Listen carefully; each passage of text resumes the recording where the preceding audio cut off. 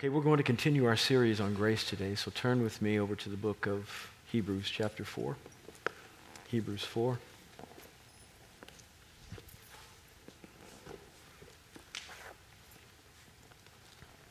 We're going to look at verses 14 through 16. Verses 14 through 16. The title of the message is Access from the Throne. Access from the Throne. Grace. Access from the Throne. Hebrews 4, 14 through 16. Therefore, since we have a great high priest who has passed through the heavens, Jesus, the Son of God, let us hold fast to our confession. For we do not have a high priest who cannot sympathize with our weaknesses, but one who has been tempted in all things as we are, yet without sin. Therefore, 16, let us draw near with confidence to the throne of grace, so that we may receive mercy and find grace to help in time of need. Lord, help us as we study your word today. Three things on this passage about which I'd like to speak to you. One, what we get to approach. Two, what we get to accept. And three, what we must acquire. We're not quite sure who the writer of Hebrews is, but it probably can only be a couple of guys. Because the two most prominent smart folk, the big brains in Scripture with respect to Hebrew tradition, Hebrew religion, and then gospel redemptive benefit, are Paul and Apollos.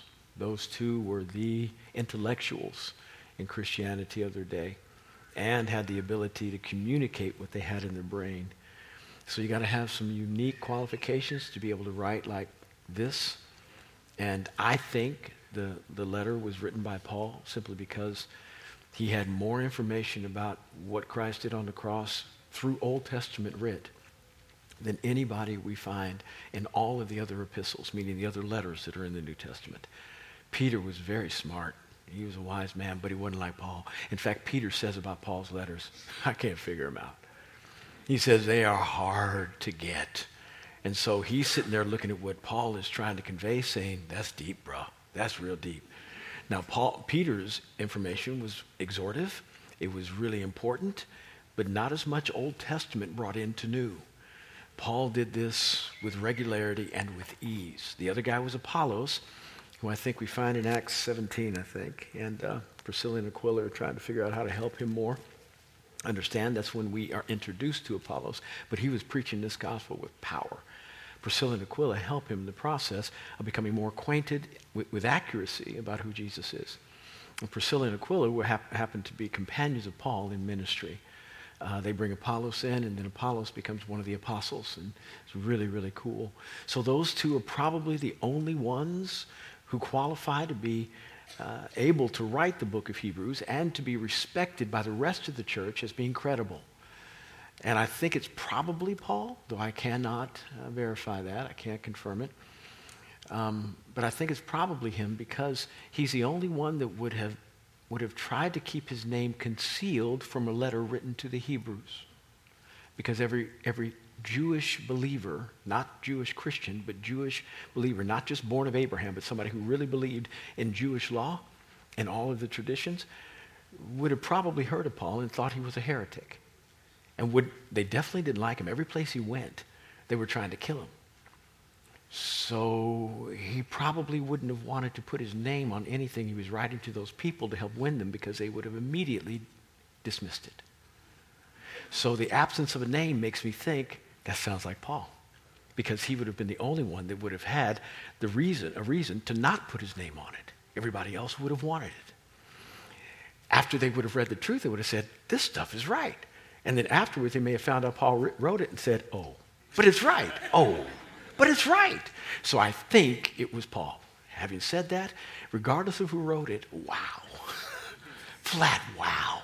Information they pull out from the old and bring it to the new, wow. And here we have stuff about who Jesus was outside of his personal ministry on the planet, his bodily ministry on the planet. What happened afterwards? And as a result of his living right here, what happened afterwards? We don't have a high priest that is unacquainted with our weaknesses. But he's been through everything through which we've been, yet without sin. No flaw, no lag in his game. Every bit of his life was right on point. And people who live at a very high level, do something at a very high level, generally don't have the mercy that you would like to see for people who can't do what they do. In fact, they do it at such a high level, sometimes they forget that they are extraordinary and look at other people and say, why can't you do that? I did it, you do it. Parents, Brett. I left home at 17, never came back.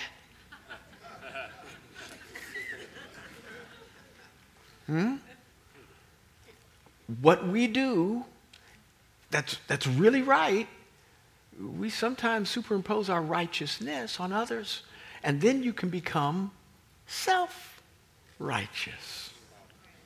Got to be careful. Here's a man who did it all right and decided to give mercy to those who can't.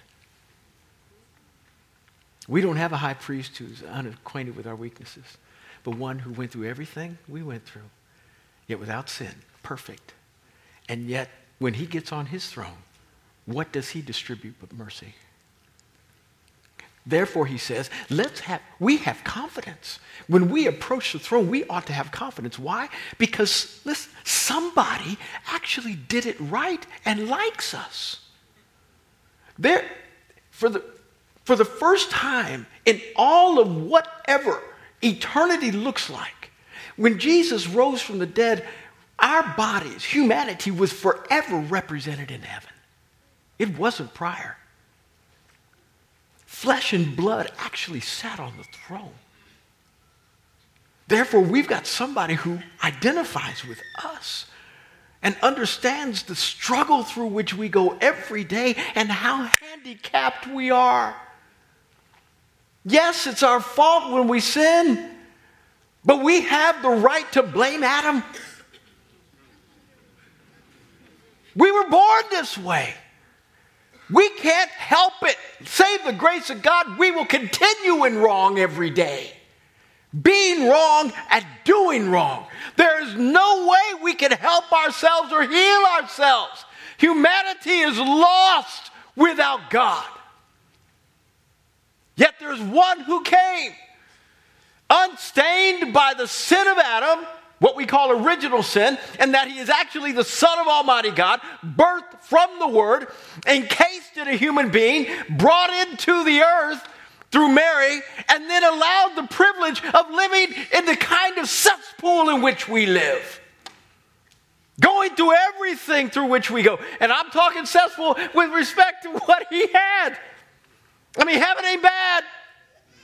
Heaven's a nice place to live. And whatever we have here could not be described as well as being living in a ghetto. Not compared to what he had. And he chose to do this because he cared about us. And he wrapped himself in his humanity and all of our experience and subjected himself to all the stuff through which we go, and even did so on an unequal playing field. It wasn't level. He said this, I'm going to work out for 40 days straight and not eat. I ain't even going to take no Gatorade. And then the enemy going to come to me and ask me if I'm hungry. I'm going to beat him then. I'm going to beat him then. No. I know what the word says. I'm not going to do this because I live by other stuff than just bread. I live by every word that proceeds out of the mouth of God. So your inspiration about understanding my hunger, you don't understand how hungry I am. I'm hungry for his word now more than ever, more than my necessary food for my body. He beat him on an unlevel playing field where he was as weak as he possibly could be so that we could understand what victory looks like, because he had a human body like ours. Yet in the midst of his victory, he doesn't say, pull yourself up by your bootstraps, boy. I did it, you do it. No. He realizes we can't. And so he sympathizes with our weakness. He doesn't try to condemn us for our weakness. He sympathizes with our weakness. Aren't you glad God looks at you like that? Now, it doesn't mean he excuses your sin. He still realizes the cost that it took to get you right. It was painful. Nail prints in his hands, he gets to keep. Nail prints in his feet, he gets to keep. That's not an indication that if you are ravaged by some kind of malady here on the earth, and when you get to heaven, it's going to be that way when you get there. That if you are bound to a wheelchair, you'll be bound to a wheelchair in heaven. No, you get a brand new body. Jesus gets to keep his scars because they are a reminder to him and us what it costs to pay for us. And every time we see him, we'll see a lamb as slain for our benefit. It was hard. It was difficult. It was tough. But he loved us like that. And in the midst of his victory, he doesn't demand from us the same kind of perfection in order to access heaven. He was the only one who could do it. The only one on the basis of merit who could go from here to there. Nobody else has ever done it. Nobody was ever qualified because we all came from Adam and we had all blown it. You can't take sin to glory. No flesh tainted by it can get there. The only way you can get there is if you are perfect. We don't qualify, but when Jesus died for us and cleansed us from all of our sin, paid our penalty on the cross, and then transferred his righteousness to ours, just like in the reverse, Adam transferred his sin to us.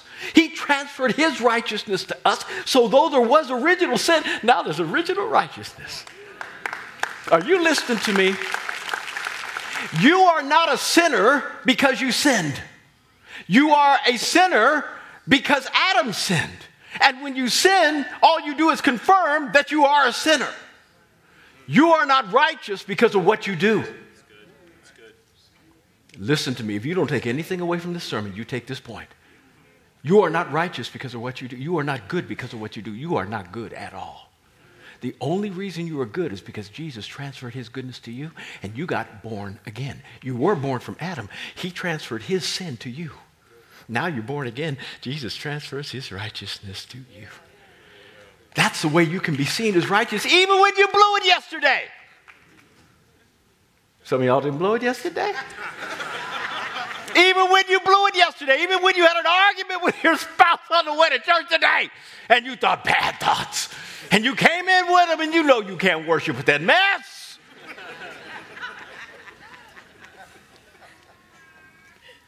You got imputed righteousness. You don't get righteous because you do right. You do right because you are righteous. You confirm your righteousness by doing. We have a high priest who understands our weakness and realizes they can't help themselves, so I have to help them. And he mercifully grants us things. The writer is saying, therefore, hold on to your confidence. Not the confidence that comes from your own doing, but the confidence that comes from what he did. You hold on to that confidence. Every day you got to hold on with white knuckles. I never get them, but some of y'all do. White knuckles.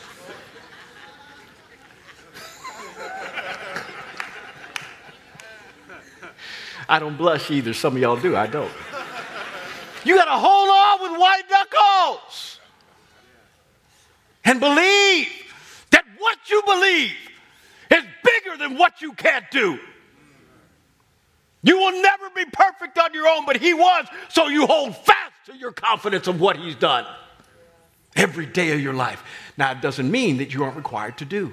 Since you are righteous, you are required to be the person that proves what Jesus did through your life by being righteous, doing right things in the earth. That's what a witness is. Somebody who can then live what they believe. And when you don't live what you believe, people question, are you really right? I know a Christian's supposed to be this way, but you don't seem anything like what I know a Christian's supposed to be. I don't know my Bible, but I know good sense. And good sense says a Christian doesn't do this. And why are you doing that? It doesn't deny who you are in God. It just makes everybody else question. And now they don't want to follow him because they think, you do that? I do that. Why do I need to follow a God if you... I can do that and not follow God. What? This high priest helped us. And it says that therefore when we hold on to that confidence, we get to do something. He says, come before the throne of grace. so that you might find two things. Might actually find one thing and get another. That you might receive mercy, and find grace. Receive mercy and find grace. Receiving mercy is what everybody wants. I mean, you know you're messed up. You know you need forgiveness. You know you sinned yesterday. You know you're probably going to sin tomorrow. And you know you're probably thinking bad thoughts right now that are sinful about somebody that you need to talk to after the service. You know there are issues in your life. You got a lot of issues. Cynthia and I were watching a program yesterday on psychiatry. I don't know if it was right, but it sure did confirm some things in my own soul. That there is no such thing as normal when it comes to humans. Normal doesn't exist. We all got psychological problems. Anybody not? Just ask your spouse. That's all you got to do. They know you're weird in the brain. They know you got problems. We all have our little idiosyncrasies, our little things that get on people's nerves, but we like them a lot.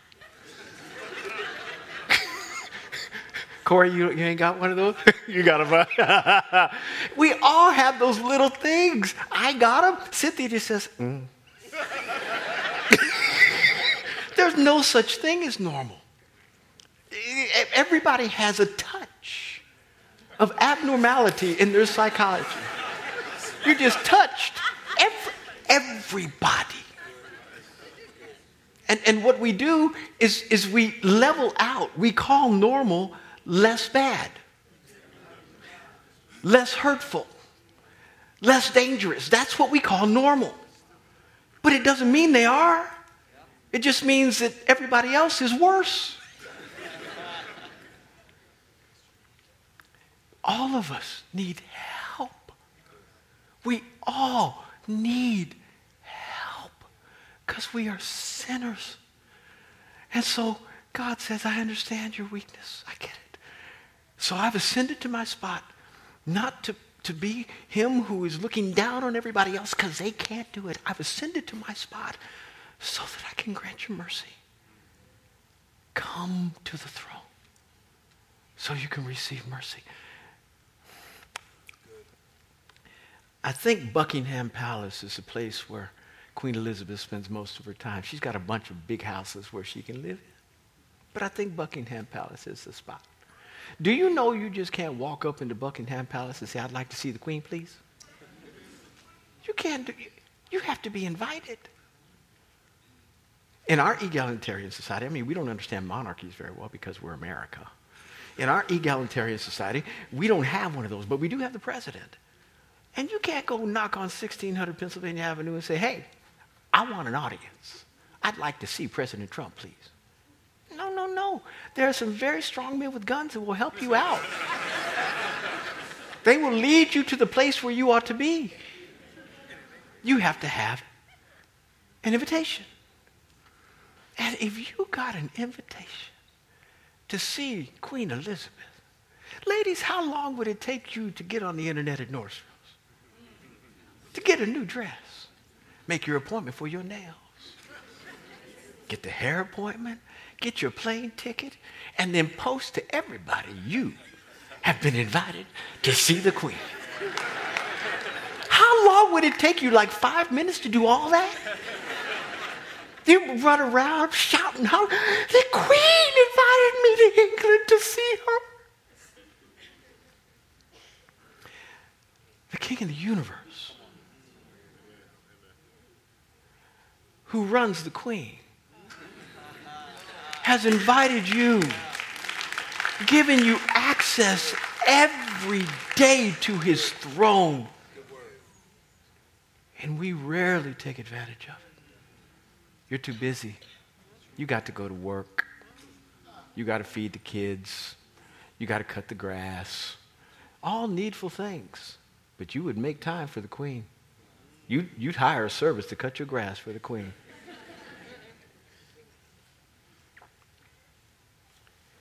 At the throne, there is mercy. And God wants to give it. That's all he's wanted to do is give you mercy. And we need it. We need, every morning I rise. And I don't know if it's religious or or right or both. But the words that come out of my mouth are, Lord, have mercy on me today. I need mercy. More than I know, have mercy. He says he grants it. He gives it. And then he gives you the ability to find grace. Now, grace sometimes is a little difficult to find because you've got to navigate through all of your insecurities in your own soul, because grace is that which helps you. It's intended to help you be what you cannot be on your own and do what you cannot do on your own. And most of us like our comfort zones. So we want to stay exactly where we are. We're not trying to change, and we're not trying to do more. So grace is that which you got to find. Otherwise, you'll just lean back on all the things you've done, the way you've done them all the time. Parents, let me give you an example. You parented a certain way, and somebody did something not right in the house, and you identified their wrongness, but you did it in such a way that had a lot of frustration. And you might be a little embarrassed if Jesus in his bodily form were there watching you and critiquing your parenting. You know, you raised your voice very definitively there. And it scared them. And although you had truth, they didn't hear it. All they heard was the elevation of your voice. By the way, does a father ever treat you like that? So, in those... Hello, did I just lose you? I think the whole place just went under the table. The thing is this: when you enter the throne of grace, you are trying to find the ability to be Jesus, to be who you need to be in all circumstances, to everyone at all times. The best version of a witness of somebody who has been saved from and saved to. That's what you're trying to be. And finding grace is an effort. You've got to look for it. Lord, help me. I know I'm forgiven. I know that you treat me mercifully, but I need to be graceful to them. I need to be full of grace to my employees. I need to be full of grace to my husband, my spouse. I need to be full of grace to my friends, my children. I need grace to be something different and to do something different so that your kingdom can be more established in my life and others. Lord, help me find it, because right now I'm leaning too much on me. But if you get at the throne regularly, if you show up every day, you'd be surprised how much grace you find. This is why you need to get up and read your Bible every day, because you wind up at the throne when you read your Bible. That's the map that takes you right to the throne. And then when you're at the throne, you can begin to pray, and things are revealed in your own soul that are nasty, and you get them out, and all of a sudden you're different when you come out than when you came in. And now you can face the world with grace. Even when it treats you bad, you can treat it good. When folks are mean to you, you can be kind. Grace fills your soul, but you got to find it. And the only place it resides is at the throne. You need to get there. And not only is the throne that at which you come when you come to your devotional life in the morning, but it's a throne. The throne is a place at which you need to live all day long. He's inviting you to live at the throne all day long, to be a court resident. Somebody who abides. What did David say? I see the swallows abiding in your house. Oh, I'd rather be a doorkeeper in your house than any place else and doing anything else. If that's all I could be, I'd be happy. God wants you to access his power and ability to become what you could not become on your own and do what you could not do by getting to the throne in a hurry. Can you say amen? Father in heaven, please help us as a people to be the kind of folks that regularly access your throne so that we can find grace to help in the time of need.